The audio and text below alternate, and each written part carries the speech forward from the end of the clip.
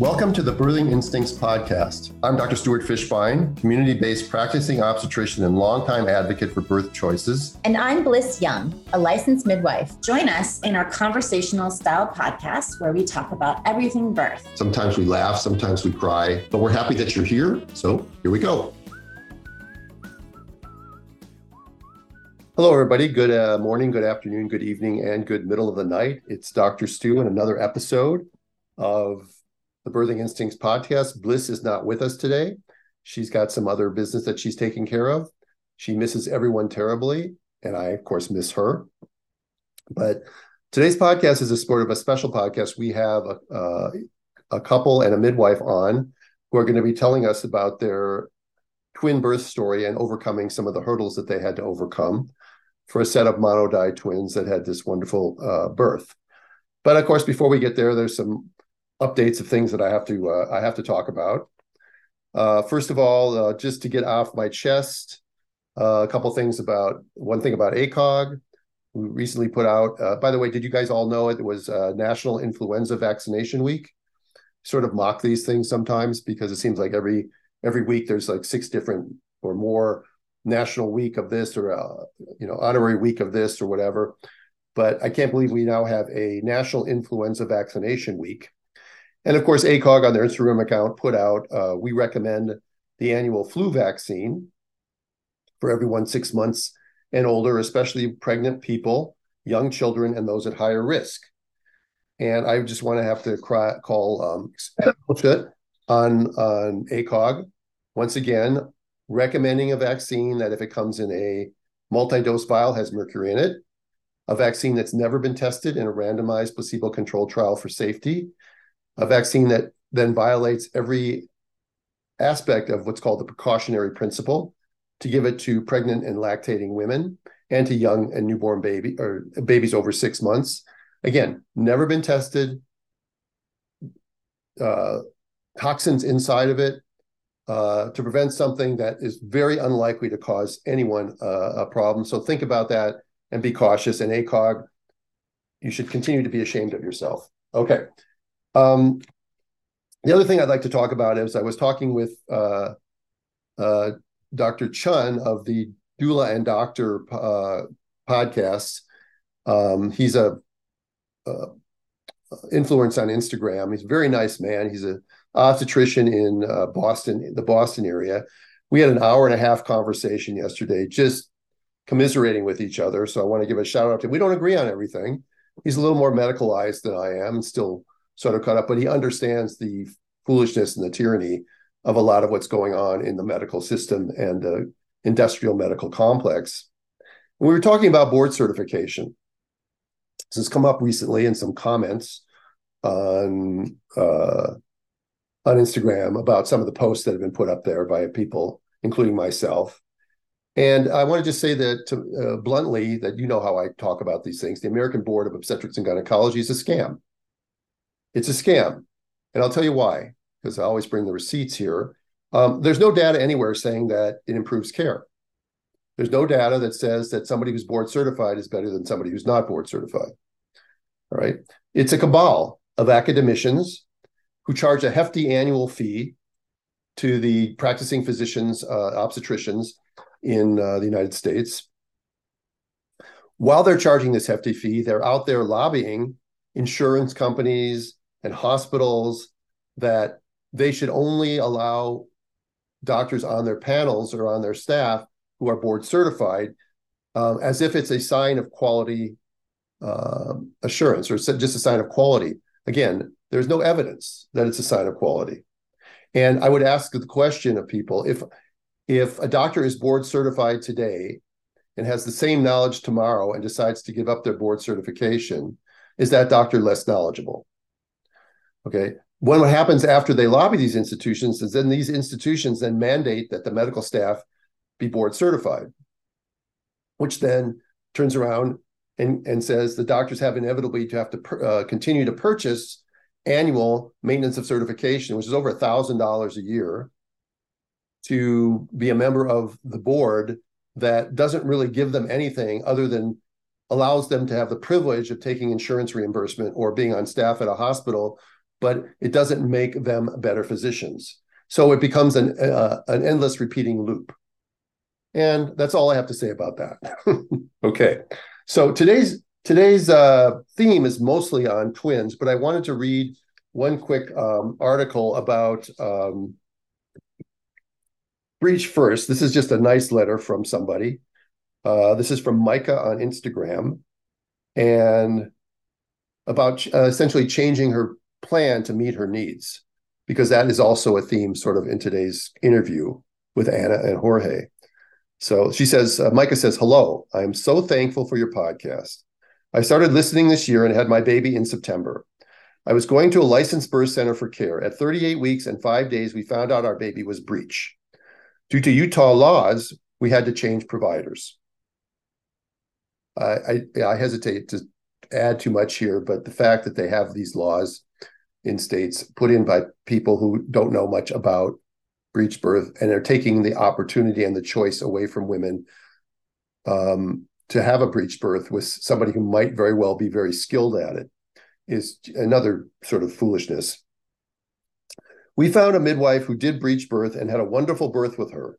I'm so thankful for the information in your podcasts. It helped me to make an informed decision and feel confident with delivering vaginally. Thank you for helping women receive information that helps them make better choices for them, their babies, and their families. So this is one of the things we talk about, Liz and I, all the time, is that sometimes if your choices are limited, you need to go out of network. You need to find another practitioner. You need to maybe drive 50 miles or cross state lines to get the birth that you want. But there's very little that's more important than how your baby comes into this world, not only for the baby's health, but also for your health and your mental health. So just think about that. All right, here's a letter from Alexa, not that Alexa, but Alexa on Instagram. And she says, I want to say thank you for the knowledge on twin and breech births. Because what you share, I was able to stand up for myself and advocate a no C-section when the doctor on call at my hospital said we needed to do a C-section because baby B was breech and less than a pound larger than baby A. He said baby B wouldn't fit out of the canal after baby A. I don't know how much I can dwell on again, the obtuseness of these people when they say things like that. They don't know anything, and yet they are supposed experts. Because I was able to stand my ground, I was able to have the natural birth I dreamed of, and baby B flipped and turned out to be head down when it came down time to deliver anyway. I'm truly grateful for what you are sharing with the world. Thank you so much. And that's from Alexa. Okay, so one last thing before we introduce our guests today, and that is a disappointing thing on my part is we submitted, Rixa Fries and I from Breech Without Borders submitted a paper on twin birthing to a journal called BMC Pregnancy and Childbirth. And after going through an extensive revamping according to their peer reviewers' requests, we then resubmitted the paper, and we were found out that we were rejected. So we are resubmitting it to another journal, and we know that it will get it published. But I've talked about this many times on the podcast, how I think this paper will soon be coming out. And here's a journal that we applied to more than 6 months ago.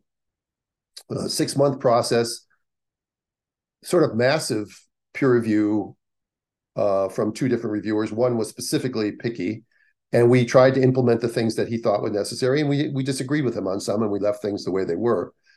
And after that whole process, 6 months later, they tell us, we're not going to publish your paper. So now they pushed our paper back another whole 6 months. But I wanted to read the abstract from the paper, because I think that this is, I've teased this enough that it's time that I'd be a little bit more specific about what is going to come out when we do get this published. So this is an abstract from a paper done by Rixa and I called Twin Home Birth, Outcomes of 100 Sets of Twins in the Care of a Single Practitioner. This is not published data. And I will say also that our numbers are not powered enough to reach statistical significance. So it is just a review of the 100 sets of twins that came into my care. So it starts like this: background. Research on outcomes of community home and birth center twin birth is scarce. This study evaluates the outcomes of twin pregnancies entering care with a single practitioner in a community setting. Methods. This is a retrospective observational cohort study of 100 consecutive twin pregnancies, planning community births during a 12 years with a single obstetrician. Outcomes measured included mode of delivery, birth weights, APGAR scores, intra, and postpartum transports, perineal integrity, delivery interval, blood loss, chorionicity, weight concordance, and other maternal and neonatal morbidity. Of course, that's non-specific, but it's an abstract. You're limited in words. So results. Of the 100 twin pregnancies that entered into care, 31%, transferred to a hospital-based clinician prior to labor. In the paper, we do go through all 31 of those and discuss why they were transferred prior to labor. The remaining 69 sets of twins were still in the obstetrician's care at the onset of labor. Of those 69 pregnancies, 79.7% were diamniotic dichorionic, and 21.3% were monochorionic diamniotic. The vaginal delivery rate was 91.3% overall, including 16 of 21 primips for 76.2% and 47 of 48 multips at 97.9%. So a multiparous woman who's got twins who makes it to term has a 98% chance of delivering vaginally in our model. 6 mothers were transported in labor. 8 mothers were transported in labor. Of those, 6 had cesarean section. So we had a cesarean section rate of 8.7%. The other 2 were transferred to like-minded physicians and got the opportunity to get an epidural and Pitocin and ended up delivering vaginally. Rates of vaginal delivery did not vary significantly by chorionicity. 91.4% of di twins and 90.9% of mono-di twins gave birth vaginally. There were 8 transports in labor, as we said earlier. Average gestational age was 39 weeks. A range was 35 to 42 weeks. Compared to primips, multips had less perineal trauma, higher rates of community vaginal and spontaneous vaginal birth. 1 twin infant and 1 mother required postpartum hospital transport. Of the babies born in community setting, there were no serious morbidity requiring hospital treatment. Conclusions. A community birth leads to high rates of vaginal birth and good outcomes for both mothers and babies in properly selected twin pregnancies. Community twin birthing with midwifery-style care under specific protocol guidelines and with skilled practitioners may be a reasonable choice for women wishing to avoid a cesarean section, especially when there is no option of a hospital vaginal birth. However, this study is underpowered to calculate uncommon adverse neonatal outcomes. Training of future practitioners in vaginal twin and breech skills remains the imperative. Okay, so that's what the paper is going to talk about. I have to give lots of credit to Rixa. She's been doing a lot of the busy work, the cubicle type stuff, and we will get this resubmitted, and hopefully we will get it published in 2024. I also want to give a shout out to my colleague, Victoria and Lindsay, for their beautiful twin birth story that they just recently put out on Instagram. It was, you can find the story at Victoria_MD_birthing or Lindsay_Meelis. That's MEEHLEIS. And these stories, again, while not for everybody, can give women an idea of what's possible if they get out of sort of the hamster wheel of the medicalized, financially motivated obstetrical system. Okay. So after we take a break right now, we'll be right back, and I will introduce our guests and bring them on for a great discussion about a twin home birth that had to overcome some obstacles and hurdles and a lot of sort of gaslighting to make the choice that worked well for her. Bliss, what is Element? LMNT. It's a amazing sponsor. First of all, we love them so much, but it's a tasty electrolyte drink with all of the good stuff and none of the BS, like us. That's right. I taught you well. It is. It's got a lot of good salts in it and no sugar. I even took a little notes here, and they have 1,000 milligrams of sodium, 200 milligrams of potassium, and 60 milligrams of magnesium, which helps maintain fluid balance, regulates your blood pressure, and supports muscle function, mood, and bone health. Which is great for pregnant mamas, breastfeeding moms, and absolutely for birth workers. So make sure that you have some in your birth bag if you need it or if your clients do in labor. For sure, electrolyte deficiency or imbalances can cause like headache, cramps, fatigue, and weakness, especially in the birthing world. A long time before what I used to do it, but you still do. You have a long sleep after being up all night and snacking on like not such good food sometimes. And I carry it with me whenever I travel, and I add it to my water, like in the hotel room and stuff. And I've spent a lot of time recently in hotel rooms. It's a great sponsor, and they've been doing really well, and I'm really proud to be supporting them. They have multiple flavors. Your favorite is raspberry, right? Raspberry's mine, and yours is mango chili. But I do have some sad news. Aw. So long, old friend, to lemon habanero. Oh man, they discontinued it? So they could concentrate on citrus salt, raspberry salt, orange salt, raw unflavored, mango chili, chocolate salt, and watermelon salt. Maybe they're going to come out with some new stuff too. But I trust Elements. I trust that they've done a deep dive into the research. They put their whole soul into it. We would like you to go to Drink Element, that's drinklmnt.com/birthing instincts, all one word. And when you do that, you'll get a free sample pack with your every order. Go do it. Go do it.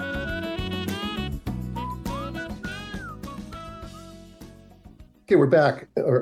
I'm back with you. Again, I'm missing Bliss terribly today. But let me introduce our guests. So Anna and Jorge have been together for 7 years and married for 3. They currently live in a suburb west of Minneapolis with their 2.5-year-old daughter, and also now their identical twin girls who are going on 3 months old. They have built their lives on the Christian faith, which has given them the freedom to live in peace through all seasons of life. Anna hopes their story can provide encouragement for all expecting mothers, but especially those who are expecting twins, and that it would be an example of what taking ownership over your pregnancy and birth sometimes needs to look like, drastic measures and all. And Nancy Pohl is an MSN, APRN, and a CNM, and she's founder and owner of Emergence Midwifery. And she is a compassionate, certified nurse midwife with a proven track record providing quality, family-centered care in homes, birth centers, and the hospital setting. Nancy attended Rutgers University for undergrad, where she also received an athletic scholarship to play lacrosse.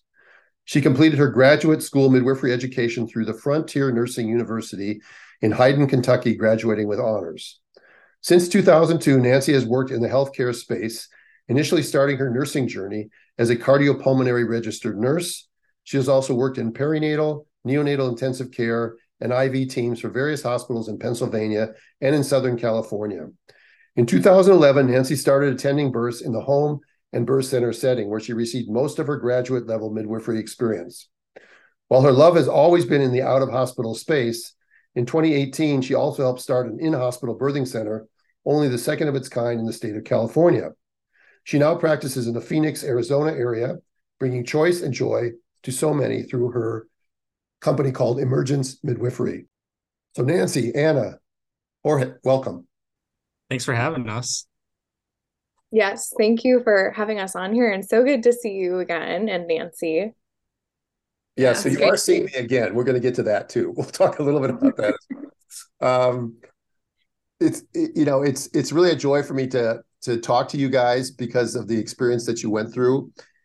And one of the things that happens to me all the time in my emails or my direct messaging is people with similar circumstances to what you have, with no choices, major dilemmas, medical obstacles, financial obstacles, whatever, social obstacles, and they can't do it, and they end up getting funneled down a path that they don't want to take, that isn't necessarily the best for them or their babies. But I've sort of introduced a little bit before you guys came on, but why don't you guys tell us a little bit about your story? And then I just want people to know that Nancy is a midwife that I just introduced, and she is in Phoenix, Arizona, and is quite skilled. And we'll get to her role in this in a second. But Jorge and Anna, I know you're in different locations, but go ahead and just give us a little bit background on how you got here, your first pregnancy, then you found out you had twins, all that. Yeah, I'll let Anna go and share the story. I'll be the color commentator and let her kind of give the overall view of it. Yeah, so we have a 2.5-year-old. So with her, I went the birth center route after having a bad experience starting out with an OB. And so really enjoyed that experience, especially under midwifery care. And so when we found out that we were pregnant for our second time, we knew right away that a birth center, freestanding birth center under midwifery care was really the only way that we wanted to go.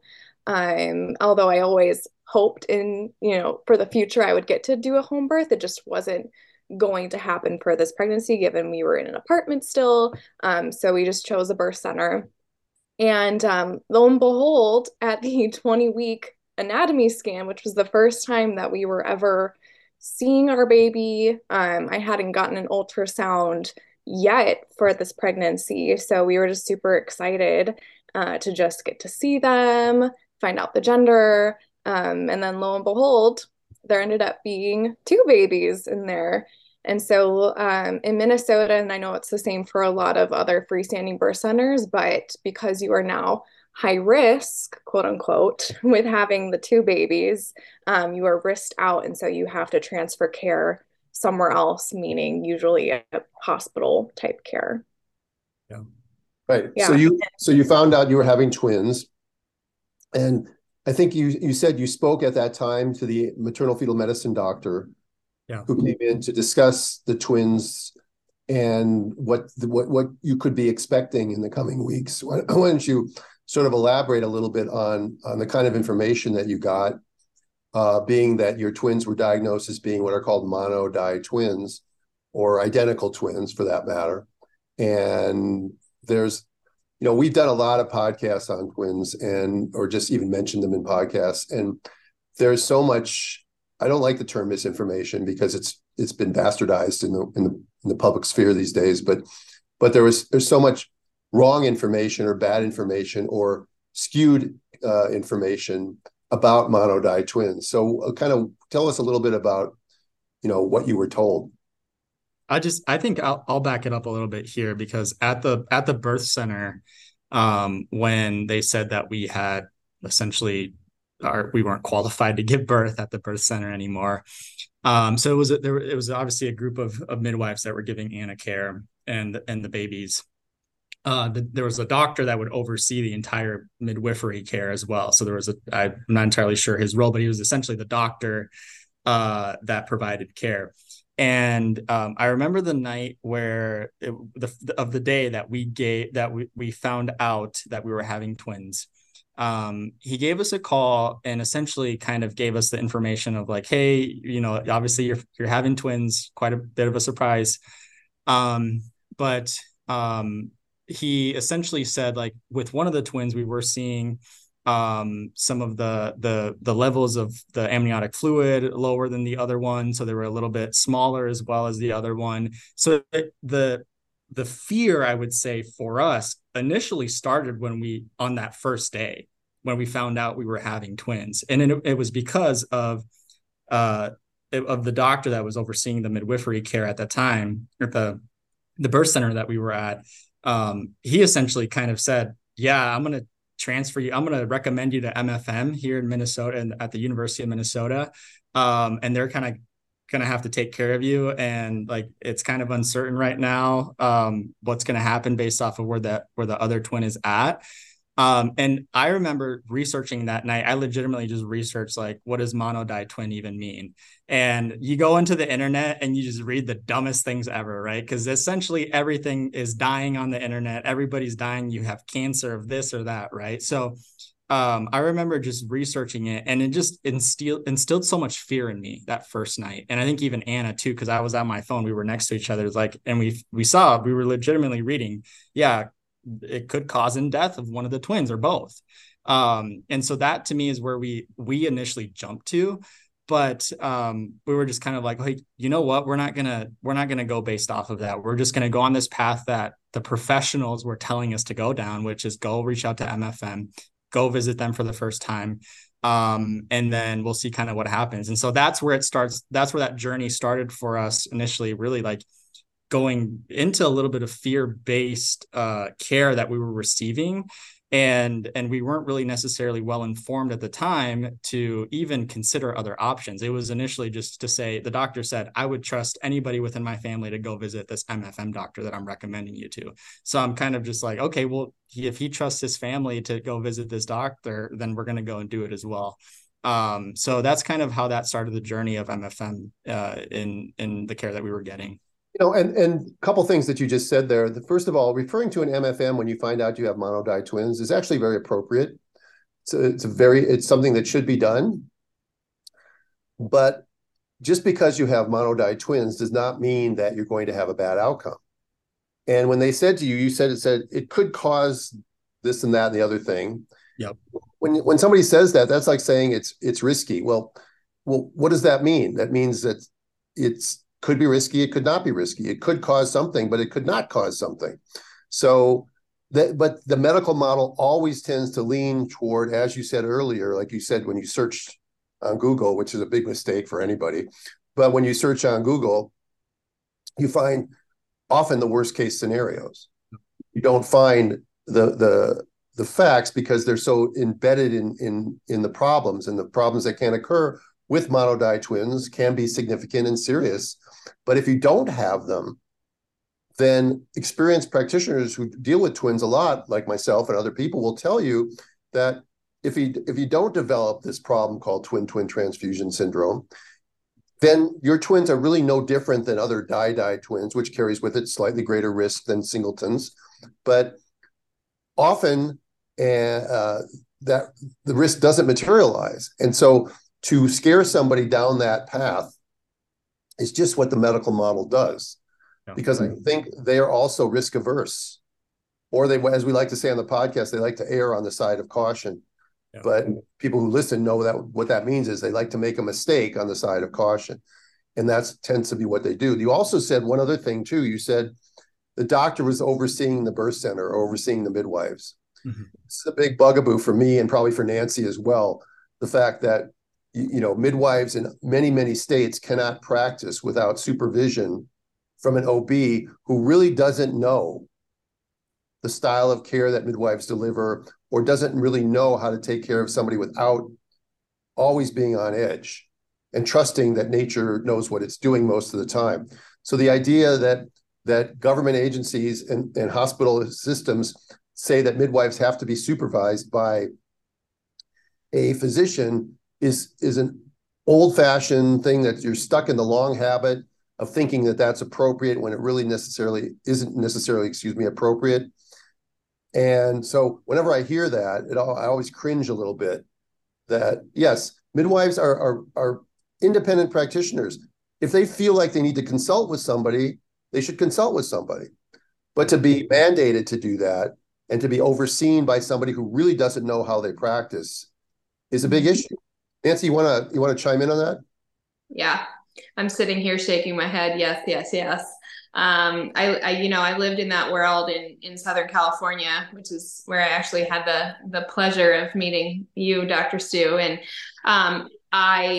it's one of the biggest, hurdles and hangups, right? Where it's just like, you don't know low risk physiologic birth. You don't know the midwifery model of care, and you're going to oversee it and chime in. And I think so many times the medical model, they pay attention, much like how you experienced Anna and Jorge, like they're thinking of the physical thing, and they're thinking of the risk, and like you said, err on the side of caution, and they're not taking into account, like the midwifery model of care also takes into account what is this going to do to you emotionally? What is this going to do to you mentally, spiritually, relationally? They're picking this one thing and kind of taking advantage of the fact that in 5 minutes of information, they've just cycled you in this totally different path.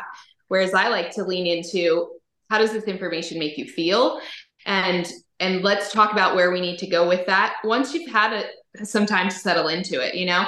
So the overseeing of that, I think, takes away that nurture part of who we are and how we come alongside families. And it's really unfortunate. And it doesn't allow midwives to practice to their true, not only scope, but to listen to the callings of their heart and be mindful of care in that way, which is really unfortunate. Yeah. So Anna, how did that make you feel? I mean, I know Jorge already expressed his opinion, but how did that make you feel when the first thing they said to you was that you got to go see an MFM because it could cause this problem? Did you feel like Nancy said, did you feel like you got enough time to talk to this doctor, or was it sort of like, you have twins now, we're going to send you off someplace else? No, and we really felt like it was sort of just this handoff, like, good luck. I've now referred you to this other doctor. You know, he really didn't do that great of a job of the transition from what we were expecting out of the midwifery care model to now kind of the opposite. And we even didn't really know what the difference was between an OB and an MFM. And so I remember we had the first ultrasound to look at the babies, and the MFM came in afterwards to meet us and go over the results. And I remember Jorge was asking, so are you going to be the one that's like going to be there for the delivery at the hospital and everything? She's like, oh no, like that's a completely different, you know, team there. And so just even feeling like we were in over our heads with like, who is who, what exactly are you looking at? What is our care going to be looking at from here on out? So we just really felt like there was no guidance whatsoever. And so we were just left to sort of decipher the information that they were giving us about the twins, specifically about, you know, TTTS and TAPS, which they were, of course, looking at because they were monodi. But even at that point in time, we were 21 weeks. And so, you know, what they were looking for TTTS, they consistently looked for, you know, week after week after week. We eventually got to, you know, 26, 27 weeks, and there were no signs of TTTS, which, you know, we know that past that point, it is very, very, very, you know, rare for it to actually develop. But then, of course, when we bring up, why are we still looking for this, when we know that the likelihood of this developing after this point is so slim, you know, they say, well, it could, right? It could. So we're going to keep having you come in every week for ultrasounds to continue to look for it. Yeah, I mean, again, without getting too cynical here, it could fits right into their model because it generates revenue. But that's true of any pregnancy. Any singleton pregnancy at any moment could have something happen. Yeah. So should they monitor all babies over excessively? Well, they would say, why not? Because they don't feel there's any downside, first of all, psychologically, to having you worry all the time that something's wrong. But also they don't feel there's any downside to disrupting your day, exposing you to potential non-ionizing radiation over and over and over again.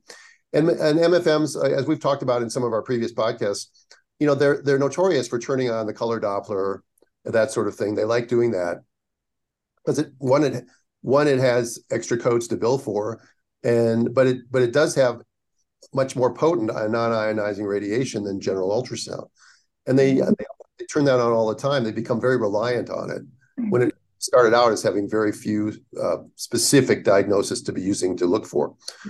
But your babies didn't have any growth restriction. They didn't really have any significant discordance between them. One didn't have poly, one didn't have oligohydramnios. They were normal all the way up through that 28-week period of time. And although, yes, TTTS can develop after that, it is, as you said, very, very rare. I have it on good authority from some very good MFMs who I've trusted throughout my career who say that. And then the idea that they're looking for TAPS. TAPS is twin arterial perfusion syndrome. I think that's what it stands for. And that's not something you do anything about anyway. It's small vessels. One baby's usually polycythemic, one baby's usually anemic when they're born, but you don't do anything. It doesn't affect their growth. It doesn't affect their prematurity. It doesn't increase the risk of anomalies. It doesn't do anything other than that at the end. And yet they're looking for it. And the way you look for it is you're going to have to turn on the color Doppler. You have to look at the placenta over and over and over again. And for what point? It's not going to change the management of your pregnancy or technically your labor anyway. So but they do it because they've been told to do it. And there are no disadvantages to doing it from their aspect. Okay, horse beat to death. Let's move on. So now you're Can I chime in about something just about the way kind of from a midwife perspective, if I just encourage future midwife, anybody, right? Any care provider, if you have somebody that is in your care, and this isn't knocking your midwives, I'm just saying it's not like I found 2 babies out the door in a second. We are still supposed to be with women, with that family, with navigating those things. And it makes me sad that you had to navigate those things on the internet initially. And thank goodness you found the people you did. But, consulting and collaborating and referring doesn't mean we have to excuse someone out the door in that second. I think it's really important that we remember to hold that space for the change that comes up. I mean, I think all of us, if we found out we were having multiples when we thought we were having 1 baby for 20 weeks, we'd be a little, we'd have to take some things in. And so I think just from the midwife perspective, let's remember that, let's honor that time. And even though ultimately they will very likely be in a different place and with a different person, if that's not your level of comfort, I think it's still, we need to be honoring of that and holding space for that too, right? You can consult and collaborate and refer without kind of ushering out prematurely. Yeah, what happens sometimes is that the rigidity of the regulations or the laws scares midwives from being, even talking to them. I still remember that when I would get referrals from certain midwives for breech pregnancy, toward the end of the pregnancy, the midwives would want to be involved in the care. But there were certain midwives, more commonly in SoCal, there were the CNMs, Nancy, that once the diagnosis of breech was made, they washed their hands of the whole thing. They backed away. And I had to find another team for the woman at 38. And I can understand wanting to consult and refer and collaborate and all that stuff and build that relationship. But at 20 weeks, we have the time to do that, right? It's not oh, your breech at 36 weeks, I don't feel comfortable. Let's get this rolling. It's your 20 weeks. Let's give the family time to take that in. Let's get the best team. Let's do that together.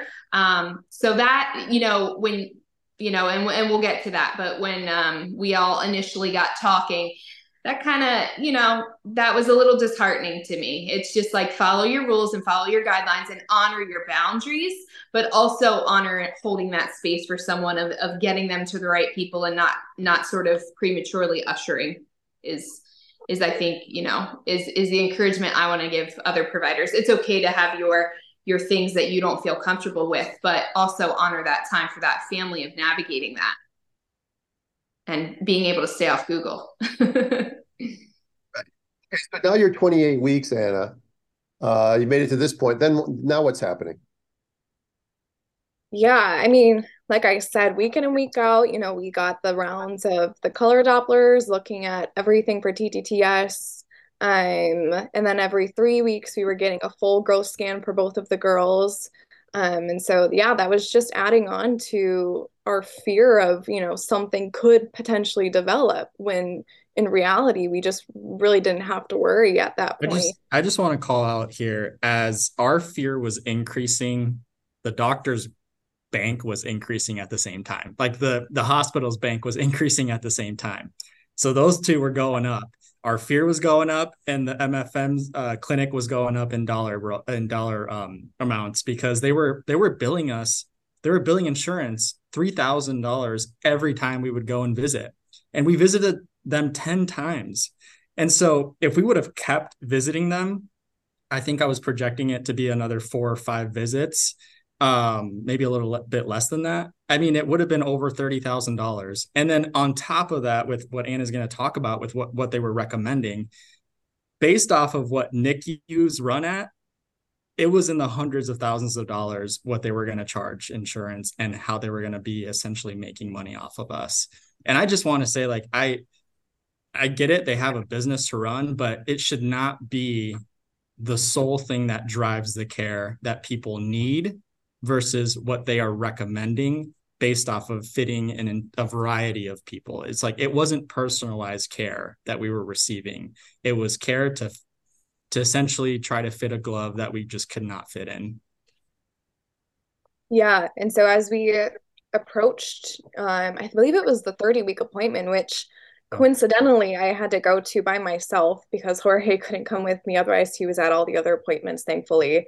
But I, had the ultrasounds, did the growth scan, had a non-stress test, and then the MFM who we'd been seeing pretty frequently, she comes in and says, okay, so, based on the things that we're seeing, I am going to have to make the recommendation to get these girls out by 32 or 33 weeks. So I was 30 weeks at that point. Let's stop and pause for effect here. Okay. Yeah. So the listeners can catch up to what you just said. They're finding nothing wrong. And the MFM comes in and she says to you, we're going to recommend delivering your babies in the next 2 to 3 weeks. While you're by yourself. Yeah, at a visit where Jorge's not there.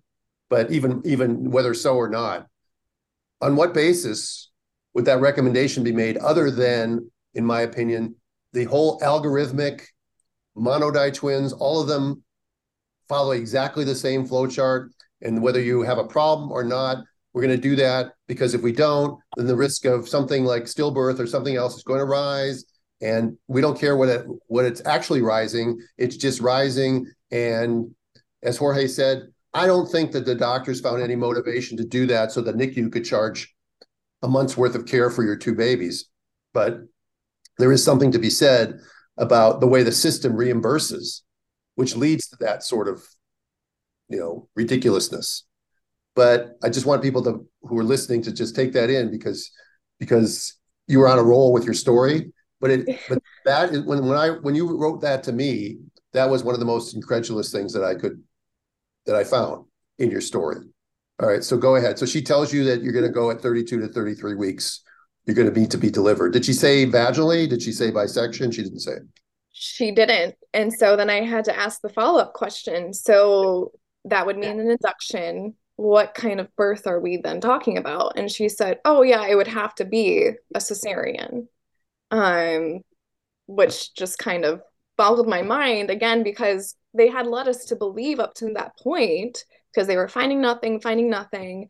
We got reassurance from them that I was going to be able to deliver them vaginally. And then all of a sudden, she just comes around and says that this is going to have to be the plan. This is what we're strongly recommending. And so, she asked if I had any more questions. I said, nope. Went and got into my car and shed a few tears, just because of how overwhelming that moment was, emotionally, and just thinking about the fact that in 2 to 3 weeks we were potentially going to have these girls out, and then that would again mean a NICU stay for quite some time. Yeah.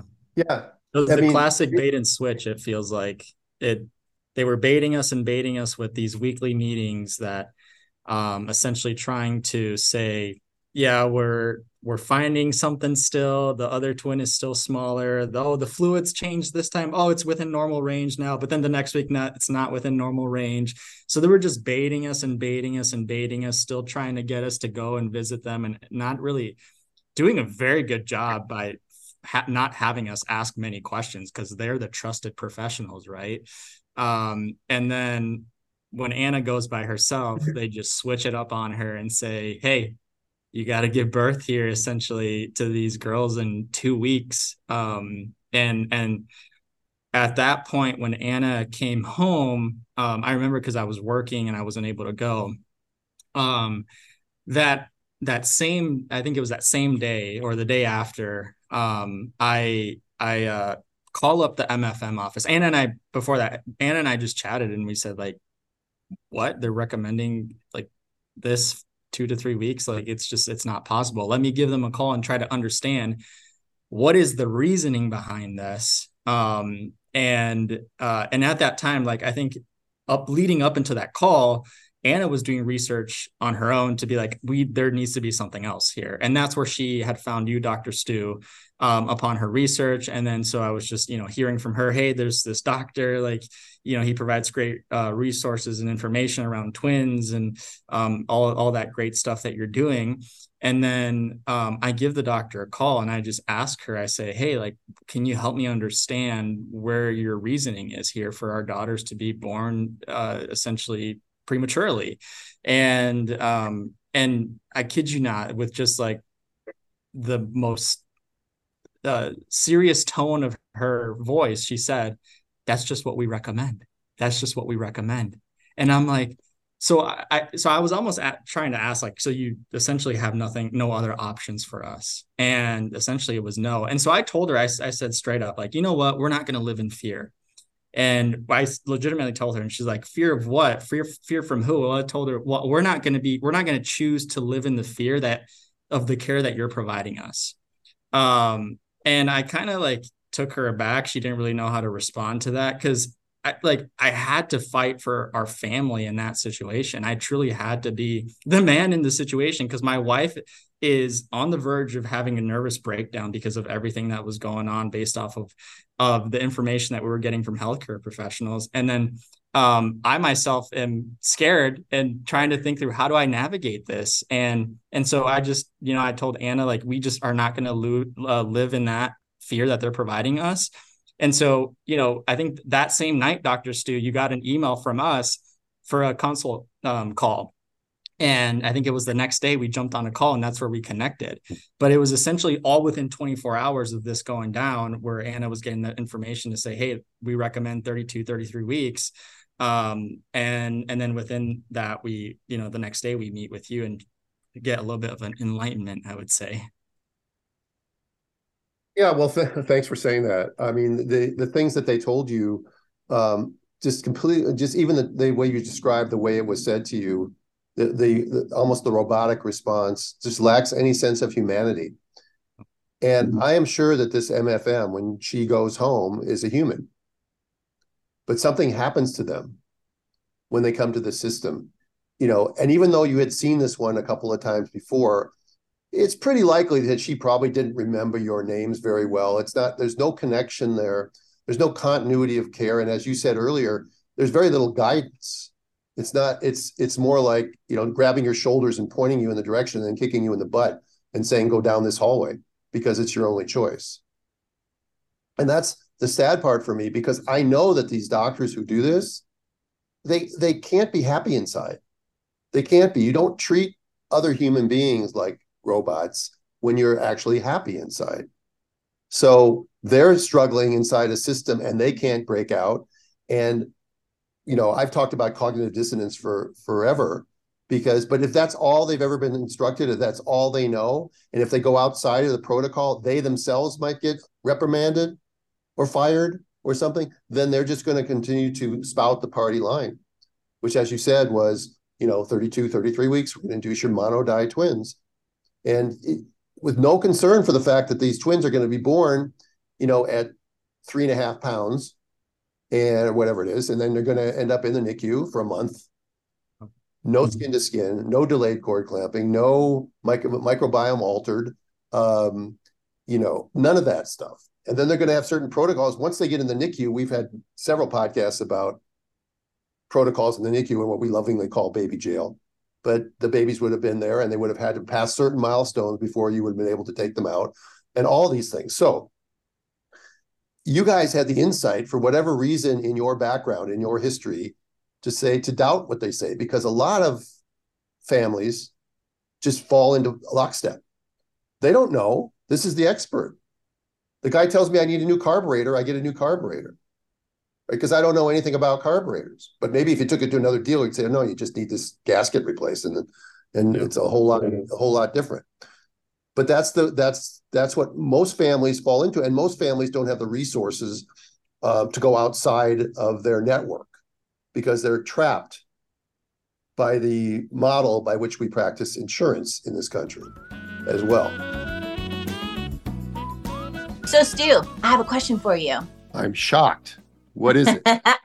What is one thing in a woman's pregnancy that she can control? Because so much is out of our control. Her nutrition? That's right. And we are so excited to be partnered with such an amazing company as Needed, because they have focused on pregnancy, postpartum as being some of the most nutritionally demanding time in a woman's life. And it can be influenced by her nutrition status. So they support women during this time with all kinds of amazing products. Their line just has so many options. So make sure and check them all out. But Stu's going to tell us a little bit about their immune support, because it's turning fall and we need a little bit more right now during this time. Yeah, Needed has an immune support, which is a popular choice right now with all the back to school germs and heading into the winter, when we all tend to get sick more frequently. And the people ask sometimes, well, if I'm pregnant, can I take this product? And of course, yes, it was formulated for pregnant mamas in mind. So it's recommended and safe in pregnancy. Support is intended to complement, not replace other products that they offer as well. So it's just one of those things that you add to your prenatal vitamins, your probiotic, maybe your stress support, your sleep and relaxation support. But Bliss, I wanted to talk about something else today. Don't forget the men. That's right. We love the men. Right. So they have a sperm support, men's pre and probiotic, and they say men play a critical role in conception and healthy pregnancies. I imagine that's true. They do. And the preconception health can significantly impact both fertility outcomes and also the health of their future children. Needed's Men Fertility Plan is a must for couples trying to conceive to support the multiple components of fertility, including sperm health, gut health, optimal nutrient levels, and testosterone levels, which, by the way, are falling worldwide. So you can do this and it works. Why not? I trust Needed's products with my patients because they use scientifically studied ingredients and perform rigorous third-party testing. And unlike other products on the market, Needed designs their products from the ground up using the latest research and insights from men's fertility practitioners. So, we are a woman's podcast mostly, but I don't want those dads to feel excluded. So head over to thisisneeded.com and use code Birthing Instincts for 20% off your one-time order. That's right. Thanks, Needed. So back to the story. Sorry, Anna. Nancy, chime in anytime.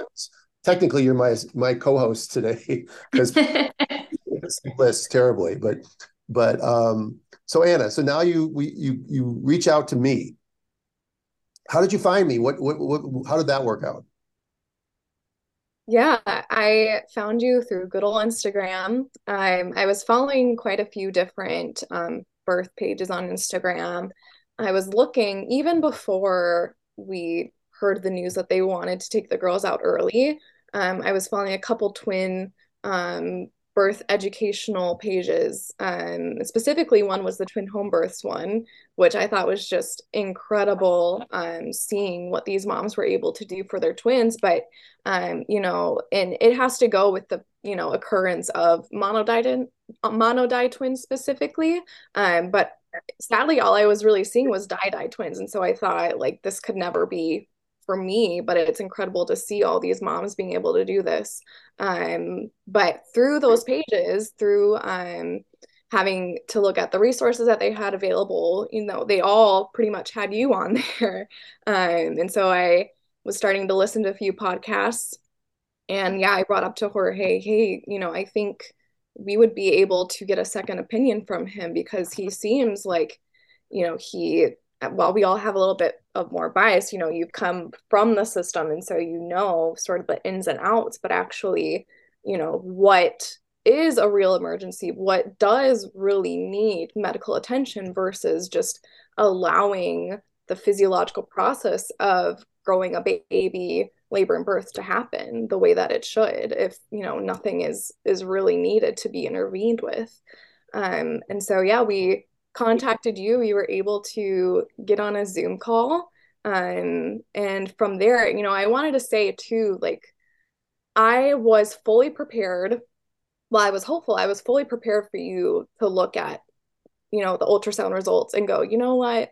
I think they're right. Like, this is the right recommendation for you. As I was looking through I didn't, I like, wanted nope. to be right. I wanted to be right in my feelings that this wasn't the right recommendation. But I had to let go a little bit and say, what, if he says that this is the right way to go, then this is going to be the right way to go. But thankfully you just kind of said, no, this is not, like Jorge was saying, individualized care for us. It's the standardized care, but it doesn't apply to what our individual girls needed to have in that moment. Can I say something? It's not even standardized care, because even if you look at ACOG's recommendations for monodi twins that don't develop some other problem like TTTS or growth restriction or preeclampsia or something else, that they recommend that they're delivered by 36 weeks. I don't know where they pulled the 32, like I can imagine where they pulled it out of, but I don't know where they really pulled out the 32 to 33 week thing, because there is no literature that I know of that would say in twins that are uncomplicated that you would do that. So that's not even a protocol. It might be their protocol, but it's not what's recommended by the powers that be, in good or bad in my profession, just so you know. Mm-hmm. Okay, yeah.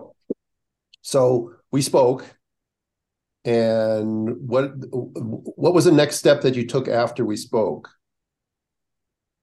Yeah, I think it was after we spoke, actually. We called the MFM just to get a little clarity and say, is this really what you're recommending? Like, what are the true reasons behind this recommendation? And they just doubled down on what they had told us before, saying that there was a fetal growth restriction, which wasn't true, polyhydramnios, which wasn't true.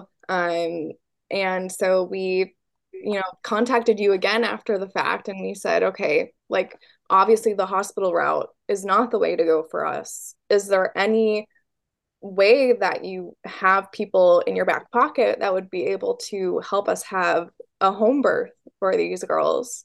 Because we were in the clear that we really didn't need that type of supervision in the hospital, that everything was, projected to go pretty smooth for the rest of the pregnancy and then hopefully for the birth. And so you gave us a few people. We were trying to reach out to a lot of midwives in the Minneapolis area and in Minnesota in general. We were looking up north, we were looking down south, just to try and find anyone that would help us deliver our monodi twins at home. And what we were finding was there were a few that would do twin home births, but they decided just out of preference that they didn't want to attend for monodi twins, just with, the complications that can come with the delivery of the twins. Not to say that they're always going to happen, but just out of preference, they just didn't want to be in those situations.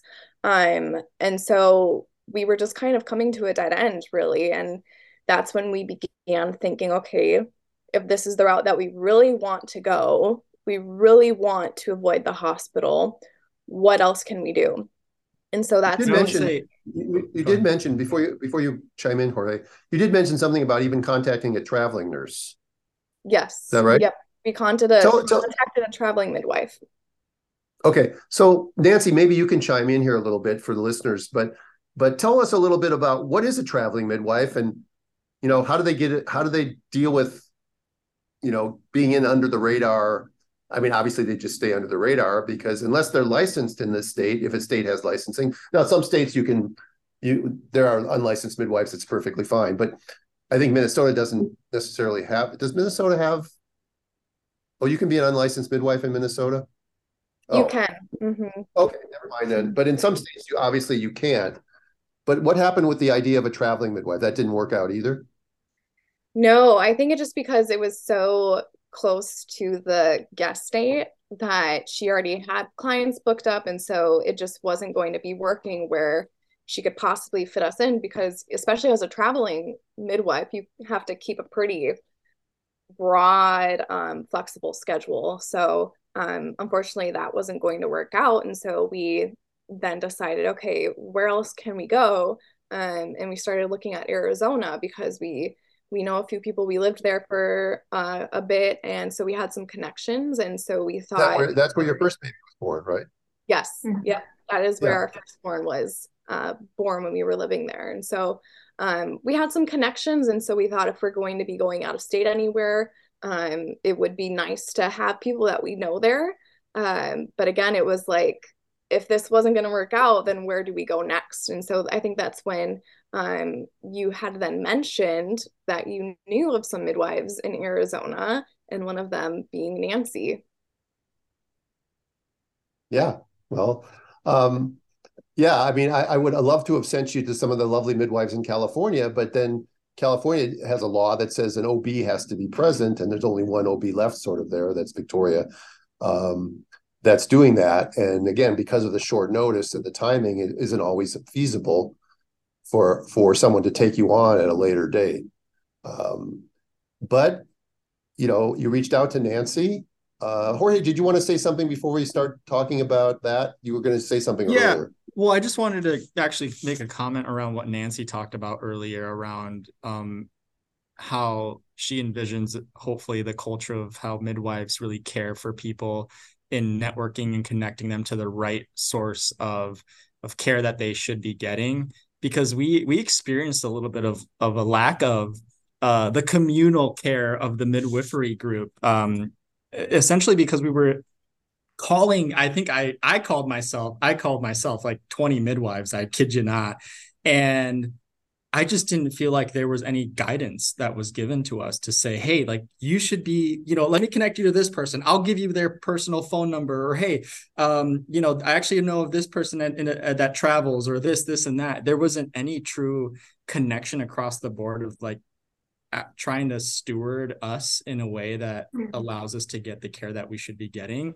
So I think what some of there was frustration in that, because I was even asking like how is it that this group of healthcare professionals really focus on the more natural, holistic approach of birthing, but there really isn't any options out there that we, at least in front of us, could see. So we just weren't getting that care. And I think what Nancy was talking about, that's really important, like creating a culture within the entire midwifery community of really stewarding people that are looking for specific care, or just guiding them through at least some options to connect with other people. So that's just what I wanted to chime in on. Okay, so in the sake of time, because I know that Jorge, you have limited, so let's talk. You contacted Nancy. Let's go from there. Yeah, we all jumped on a Zoom call, and so that was the first time that we were all four of us together. And we all just we all said, if we want to make this work, we can. There's just, logistical things that we'll have to work out, especially with travel, us having a 2-year-old at the time, who's going to take care of her, where are we going to stay, in order to have the home birth. And so there's a lot of planning involved that went into it. But I think what I felt the most after that first meeting of us all together, just saying, okay, this is something that we can all do. I felt like the first time since finding out that I was pregnant that I was really excited, because once we had moved from the birth center and the midwifery care there, to the chaos that happened with the MFM, and just, I felt really displaced from my experience being pregnant. I felt really disconnected from the twins. But after that point, and feeling like I'm able to do what I feel like is I'm able to do, and bring these girls into the world that I really felt like I could without intervention, as physiologically as possible. That was, the first time in a long time that I felt excited about this journey again. And you could feel that. Like you could feel that on the call. Your initial inquiry to me in early August, at the end, you said, I completely acknowledge this is a complete shot in the dark. Like I understand that, and you listed all these things. And I read that sitting right where I am. And I was like, we were fully booked. We had wait lists. We turned people away. Please, nobody get mad at me that that was on that list. But I contacted all the other midwives in the group and I said, and even the beauty of that, like there was some restriction in the fact that Arizona does not allow LMCPMs to attend twins and breech and all this stuff. And of course, some of them have that skill and are comfortable, but it's, the laws and the different things by the state. Well, Jess, who was also at your birth, she's a CNM and she came into practice in September. I mean, the timing of everything was just so beautiful. But I remember looking at that and being like, but if not us, who, right? Like if you guys are willing to come from Minnesota, go through the MFM heartache, lose your midwives, go down the Google, path and talk to Dr. Stu and call 20 other plus midwives. If you're willing to do that, we can skew it and bend the rule and take an extra family. And the excitement, the determination, like the love on that call, like you could just feel it, like it emulated. And I think I've told both of you this, like I could envision your birth on that call without even knowing if you'd come, without even knowing if like logistically this would all work out. I could see it. So I'm sorry you had to go through all of those trials and all of that, like not having the care that you so deserve along the way. But I really think it catapulted you into, okay, this is not what we want. We know what we don't want, and we're going to try to seek out what we do. And if we can't have it, then okay, we've still tried. But, it's commendable and it's beautiful. I'm really proud of you guys. Well, thank you. We love you. And I think from that first call, we just felt like the intensity and the genuine like care that you have for your clients, and even just meeting us virtually, we felt that right away. And so we felt very comfortable and at peace that this was going to all happen and you were going to be there and be able to provide that care for us. I love that. Right. So you guys came down to Arizona, and how many days or weeks before labor did you actually get to Arizona? Yeah, I was 36 weeks when we got to Arizona. So for twins, we were cutting it a little bit close, but I had always kind of felt that I would make it to at least 38 weeks, which ended up being 38 weeks in a day was when the girls decided to arrive. Spot on with your intuition there, Mama. Shocking, isn't it? Yeah. If you just listen to to moms. I mean, Yeah. Anna, you probably know this already because we've talked about twins in depth. But in my paper or my study or my practice, when twins were left to their own accord because they didn't develop any problems, the average gestational age was 39 weeks and 0 days. So some went at 35 and 36, but that means some went to 41 and 42. So the fact that you knew that they were going to go at 38 is just kind of cool. And again, just shows that sometimes if we just stop for a second, back up and listen to what the women are saying, there's a lot of wisdom there. Yeah. The medical model doesn't really allow for that. And that's what we're trying to fix. We're trying to change by telling your story. People can listen. This obviously isn't going to work for everybody. It's a disclaimer caveat we put in every time, but it did for you. Mm-hmm. So tell us the story of the birth story. Yeah, the birth was just amazing. I think from start to finish, I was excited. Of course, at some parts I was nervous, just, as labor continues on. And I think, labor began the evening before, later at night, as most labors do. And, things were pretty intense at first for me. And so I felt kind of right away that we needed to let everyone know on the birth team that things were happening. And especially since this was my second pregnancy, it'll be my second, birthing experience. You never know how fast or what the timing could be. And so we had everyone on the birth team arrive later in the evening, kind of into the early morning. We were just checking on things, checking baby's heartbeats. But other than that, I was just able to labor with Jorge in the room that we were in, where we were staying, and very minimal interruptions. And I really felt like I was able to just be in the moment, take the labor one moment at a time, and just sort of let it unfold the way that it was supposed to unfold. Of course, morning comes and labor stalls a bit, and they started spacing out to about every like 15 minutes. And so that was discouraging for me. But again, I was trying to surrender just to the process, which I think is one of the most important things in labor, is just not having an agenda, and taking it one moment at a time. And so that's what I was really trying to do, and rest and eat and drink, which you don't really get at hospitals, being able to move however I needed to, and yeah, having the minimal interruptions, and just being able to be in labor land, and focus on just listening to my body and what was happening. And so I believe it was around that time where things started to stall.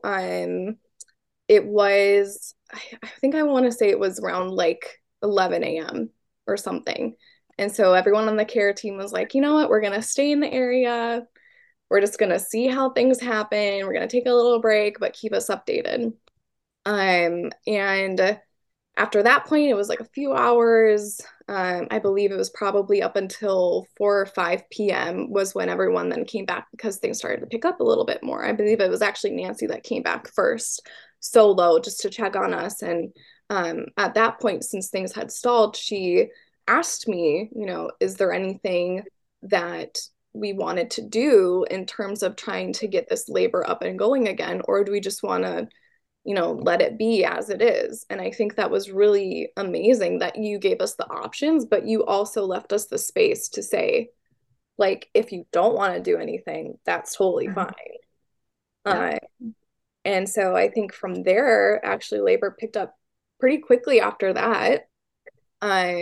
We had the birth tub ready since the night before, so that was ready to go. We didn't have to worry about that. Thank the Lord for heated hot tubs, makeshift birthing tubs. Didn't have to add more hot water to it or anything. But yeah, everyone was there at that point, and still giving me the space, not interrupting. Everyone was hushed. Everyone was respectful of the birthing space. And again, I think that allowed myself and my body to just be ready, just to let labor go its course. And I remember going through transition. I was just, in my own little world, doing my own little thing, listening to my body. And I just thought, like, I prior to, this birthing experience with my first, I really didn't understand what was going on in the birthing process. I think because I was so antsy and fearful about what it was going to look like the first time. But with this, I could picture what was happening with my body. I could picture, where I was at with the girls, what was going on. Although I wasn't very vocal about what was going on, because we eventually got to the point where I was in the tub.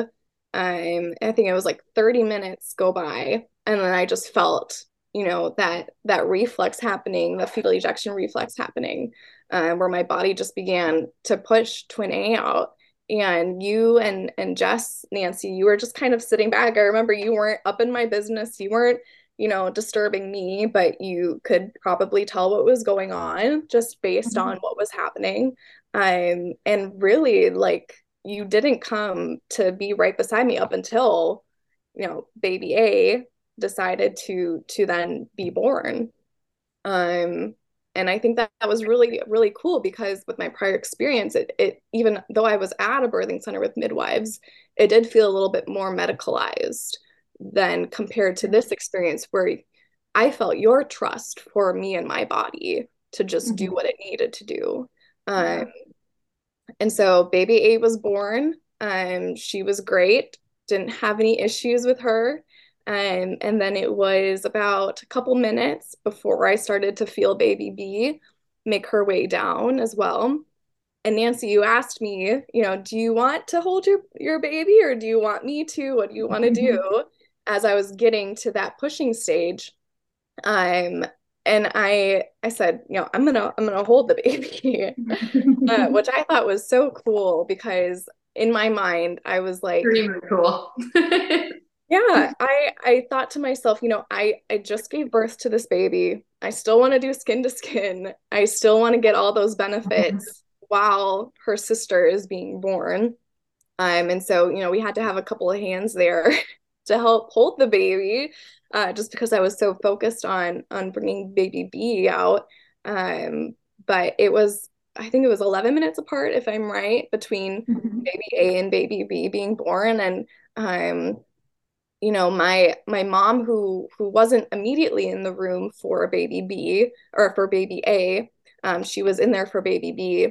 And she told me later on, that, people were, doing things in the background to get ready just in case that baby B needed a little bit of assistance, whether that was with an extraction or, with breathing difficulties, things like that. Like people were prepared and ready for that, but I could never tell. There was no chaos. There was no, urgency about it. And again, I think that makes a big difference when a woman is in labor and giving birth, just because she's able to pick up on the environment.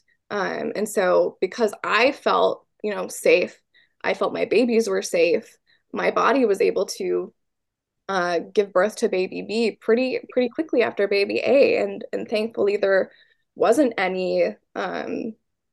any complications with, the placenta attaching before baby B and having to do an extraction, and all of that. And thank goodness, we had a little bit of a breathing issue just at first with baby B, but that's just because she was taking her time, getting acclimated. It wasn't anything that was super serious where I felt like in a hospital, it probably would have been made out to be an emergency and she would have been taken from me and she would have been, rubbed vigorously instead of having that gentle transition into the world like her sister was able to have.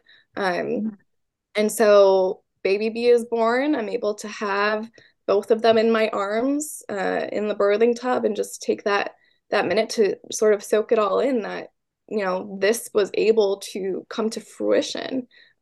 Everything that we planned for, while I was surrendering to the possibility of it not going the way that I hoped and was praying that it would go, it ended up being pretty dang close, which was a miracle and such an amazing thing to have had. Yeah. And then we added we added flowers and we sang happy birthday. And I looked at Jess and I said, these babies would have been in the NICU for 4 to 6 weeks by now, and we did a lot of, prenatally, we call it a birth conference and we talk about, how do you envision your birth and how involved do people want to be? And because we really truly believe in the individualization of care, which is something I know you guys have said a couple of times you didn't get to have. It's just like, oh, you have this, so this is what we're doing. And home birth midwifery, we have that at, we should be able to sit there and go, how do you see this? Because we're just really the protectors of space, right? And so, yes, we have the oxygen and we have the IVs and we have the skills and the hands to use them if we need them. But if we just sit back, I actually, right before you felt, those pressure, that pressure to push baby A out, I had just got done praying over you, tub side, and just all of that stuff was there and ready, but it was like, rarely do we need to use it. but it's there if we do, but having that trust in each other that we got to talk about prenatally. Yes, we only got to meet twice other than virtually, right? But we talked so much about what do you want this to look like, but also what can this look like? So when you're not in the moment, we can remind you, oh, it's okay. She just needs a little time to come around. This is normal. Just like talk to her, just, and you can see like the color come into your baby. Like, so I think having that preparation too, and those conversations of when it's not happening to you can really go, okay, this is normal.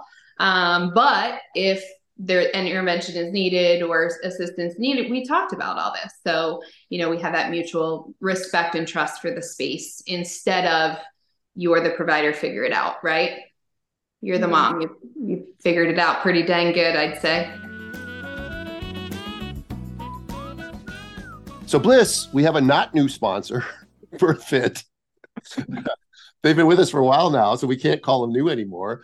But they do have some exciting new news as BirthFit has its newest member, as our friend Lindsay had her baby. So congratulations, Lindsay and family. Yay! Yeah, BirthFit is focused on supporting women throughout the motherhood transition with general strength and conditioning programs for preconception, pregnancy, and the postpartum. Tell us a little bit about their programs. You know what? They cover you for all aspects of feminine care and birth and postpartum. It's really amazing. So the BirthFit Basics is a prenatal program, is 30 days, no equipment necessary for any trimester of pregnancy.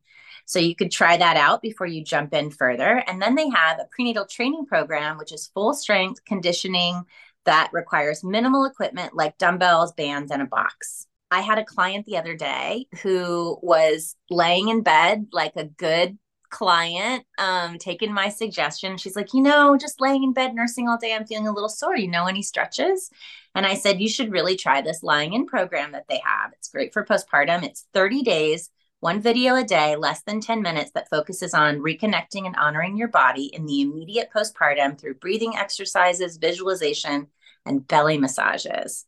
I mean, come on, that sounds amazing. It is amazing. And then they have kind of an intermediate BirthFit Basics, which requires no equipment. So that focuses on foundational breath work and movements to reestablish a solid foundation of core and pelvic floor stability before you go back to any other fitness classes. But they also have a more extensive postpartum program, which is 12 weeks focused on building a base level of general fitness through simple lifts, tempo work, and of course, breath work. Yeah, the BirthFit community is where you want to be if you're trying to conceive or know you want to be in the next 1 to 3 years. This is a monthly membership program by Women for Women that focuses on general strength and conditioning with respect around one's menstrual cycle. So go to birthfit.com and use the code INSTINCTS1, that's the number 1, to get a discount on the Basics prenatal program, or go to birthfit.com, use the code INSTINCTS2 to get a discount on the Basics postpartum program. We love BirthFit. It's OB and midwife approved. Absolutely. And go check out Lindsay. I mean, she looks great, and she did her own fitness program throughout her whole pregnancy and had an amazing birth. So check it out. Yeah, can I just say that my smile muscles are hurting me right now, and I would like to know, for fact checking, how much did they weigh? Oh goodness! So baby A, she was 5 pounds 13 ounces. Mm-hmm. Baby B was 6 pounds 2 ounces. So was either one of them severely growth restricted? Was there significant discordance between the two of them? No. Not at all. Saying baby B was slightly bigger than baby A. Is that what you said? Mm-hmm. And it fit out anyway? Yeah. Shocking. It worked great. The body did what it needed to do. Right. I mean, I can't tell you, I hear people say, well, baby B is bigger than baby A, then you can't have a vaginal delivery. And, and then they told you that, there was one baby that wasn't growing well, but they were within the 5 ounces of each other. Mm-hmm. That's the tiny percentage discordance. It's not even significant whatsoever. And head and chest and length and all that stuff were not discordant either, and you held one while you birthed the other one. I mean, come on. I know. So just think about that for a second. Pretty much, and I say this a lot, and again, part of what we do on this podcast is we try to be reasonable and we talk about reasonable things, but pretty much everything they told you was wrong. Yeah. Pretty much. And so Jorge, just, you haven't said anything for a while. So Jorge, because I know you've got to go, but yeah. but why don't you give us your impression of what happened? Yeah, two things. The first one is I just want to encourage couples, husbands and wives that are on the journey of trying to figure out what do you need to do if you have twins, or in your birthing journey in general, if you're having a singleton, even just be a team about it.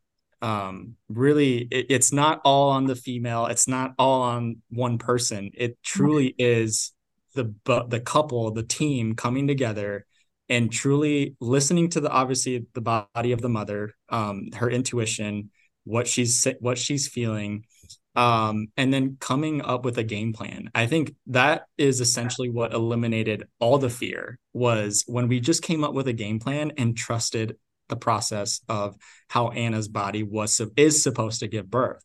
And we turned out pretty well, I would say, trusting that plan. And so I definitely think that I just want to encourage couples. I want to encourage the male figures in that, to just also empower your women to be able to trust that they are going to make the right decision for themselves and for the babies, and then just come alongside them in that. So I would say that, I wasn't perfect in the beginning, because even as Anna mentioned, before we even found out about twins, she was talking about home birth, and I immediately brushed it off. I said, no way. Like, that's, in my mind, I was like, that's gross. Like, I don't want to think about this. It's such a guy thing, right? And so until everything shifted, right, we came to reality of like, well, we have no other option. So this is the option that we're going to go to. So I would just say, like, be open-minded, truly explore the best options for yourself, for what you need. And then the second thing too, it's actually interesting. We talk about, the MFM group here, but I submitted a complaint to them. I had to follow up with it, because Dr. Stu, to your point, everything that they were recommending was completely wrong, and it was not right. And so I legitimately, I submitted a complaint through the Better Business Bureau. I submitted a complaint directly to them, and guess what? Crickets. But is it shocking? Probably not. But I just, again, I think there's something that just needs to shift when it comes to just birthing in general. It's not a medical condition. It's not like Anna has a sore throat and you need to throw antibiotics at it or something. It's legitimately her own body taking something that is supposed to grow within her and then giving birth to the baby 9 months later. So the medical professionals should be more like lifeguards. Yeah. We should let you live your life and do your thing, and only step in when there's an issue. The problem is they're finding issues where there aren't any issues. Right. Because of the way the system is defined. I mean, your story is inspirational. That's why we wanted you guys to tell your story, because I am a lightning rod for similar stories like this. And for this to get out there, it obviously isn't for everyone. We don't have to make that disclaimer every time. But to find a midwife with the skill and sensitivity and heart of somebody like Nancy is something we should all strive to be. We should, all of us in the healthcare business and caretakers, should strive to understand. Now, the system obviously puts lots of pressures on people and time constraints, and they can't do that. But then change it. Yeah. I said to you guys on the consultation, it's like, if you don't know what you're saying no to, like, you don't even know, right? Like, Jorge, you said to me, you were like, I didn't even want to explore home birth when we thought we were gonna have one baby, but you still, whatever steps it took you to get there, you still came alongside Anna. You were headed in a different direction before we even talked, right? But when you have those people that are hesitant of like, well, I don't want to do this, I don't want to do that. First of all, if you're not the person giving birth, that's a problem, right? But even in and of itself, just have a consult. What's the harm in that? Then you know what you're saying no to. But I think, you know, opening your heart up to that. And then too, yeah, we touched on, you know, providers, just having heart space for that. It's okay as a provider to be like, hey, this is not my cup of tea. And maybe I don't agree with what you're doing, but I'll find someone that'll help you along the way. It's not like kick out the door in 5 minutes, right? You don't have to do it. Not everybody has to be a home birth midwife. Not everybody has to be a Dr. Stu, but I mean, that'd be great. But find you the right people. Part of that care, part of coming alongside you from the very beginning, whomever it was, is like, if I can't do it, let me find you someone that can, you know, because like I said, one of the things we're always hesitant about is late entry to care and like having that team. But that day, you know, that consultation, I'm like, I mean, you guys have been here. You probably know some people, but I'll get you a doula, photographer, a videographer, all the people you need. And like, that's what you need, right? Because it's like, you want someone to be able to step into, this is what I want. Let's make this happen. Let's find you the team to do it. To the point that I said to you before we had even met, if you remember, I said, hey, if you want, go get this ultrasound with a person I trust, and let's just see what it says. Did it say anything that the other scans said? And here's also, too, the difference with, if you don't like something, change it, like Stu said. I don't like how insurance-driven practice, over the years, I've just seen, oh, here's a problem, here's a problem, here's money. One of the reasons we started ultrasound through Emergence is your story was one of those stories, right? Tail end of that, but it was in the works. But I'm like, this is one more reason. This is one more reason. You have to have people you trust. You have to have care you trust. And so I love your story for so many things, but the encouragement of couples to come together and say, you know what? 40 weeks ago, I might have not chose this, but things are coming along in my path to point me in a different direction. Let's at least explore it and look at the beauty that's come out of it. Mm-hmm. Absolutely. Yeah. Yeah. So thank you all for coming on today. This has been very valuable. I'm sure Bliss will be sad that she missed the conversation, but congratulations to you. Merry Christmas. You have a beautiful family. I don't know if you're going to have more, but if you do have another baby, you won't have that scarred cesarean scar to have to deal with. Your baby's got the best. You will have to come back to Arizona, though. Yeah. I mean, we've already talked about this, Nancy. Either we're going back down there or you're coming up here. So okay, sounds good. Okay, depends everybody. on what season you're birthing. If it's warm up there, I'll go your way. If it's cold, we'll aim for the summer. Don't worry. Okay. Anything else you'd like to add? I just want to say, on behalf of Anna and I, Dr. Stu and Nancy, we're so grateful for you both and just everything that you're doing in your practice and in the influence that you have in the communities that you're a part of. Like I said, you both are leaders and like just a phenomenal platform that you have both. And so we're just so grateful to have been a part of your journey in practicing, but we're just grateful for the care that we receive from both of you. So thank you so much for everything. And from the bottom of our hearts, I mean, our families, it is what it is today because of you two, right? Without the wisdom and guidance that you've given us, our twins would have been a different situation. So we're thankfully at home with 3 healthy, beautiful daughters and one happy family. So thank you. We are humbled and honored. And thank you guys for coming on. Well, fellow travelers, that was really interesting for me to just relive the history and to see Anna Jorge on Zoom. It was very exciting. I hope that you got something from that story. I really do believe that change is coming, that the medical model as it stands right now and its fear-based revenue generating sort of ignorance model, it has to go. And it's got to come from demand from you, the listeners, and demand better on every aspect of things. So I know Bliss would have loved to have been here. I missed seeing her today, but she'll be back next week. And I do want to say once again, please support our sponsors. Thank you for listening. Again, good middle of the night to those of you who are up doing what we so passionately love to do. And until then, I'll see you next week. Bye-bye. Thanks for listening to the Birthing Instincts podcast. We know that we all lead busy lives, so we are extremely grateful that you give us an hour of your time each week. If you enjoyed this episode, please share. And don't forget to subscribe to our podcast for the latest updates and reviews. To help others join us, you can find Dr. Stu at Birthing Instincts and Bliss at Birthing Bliss Midwifery on Instagram.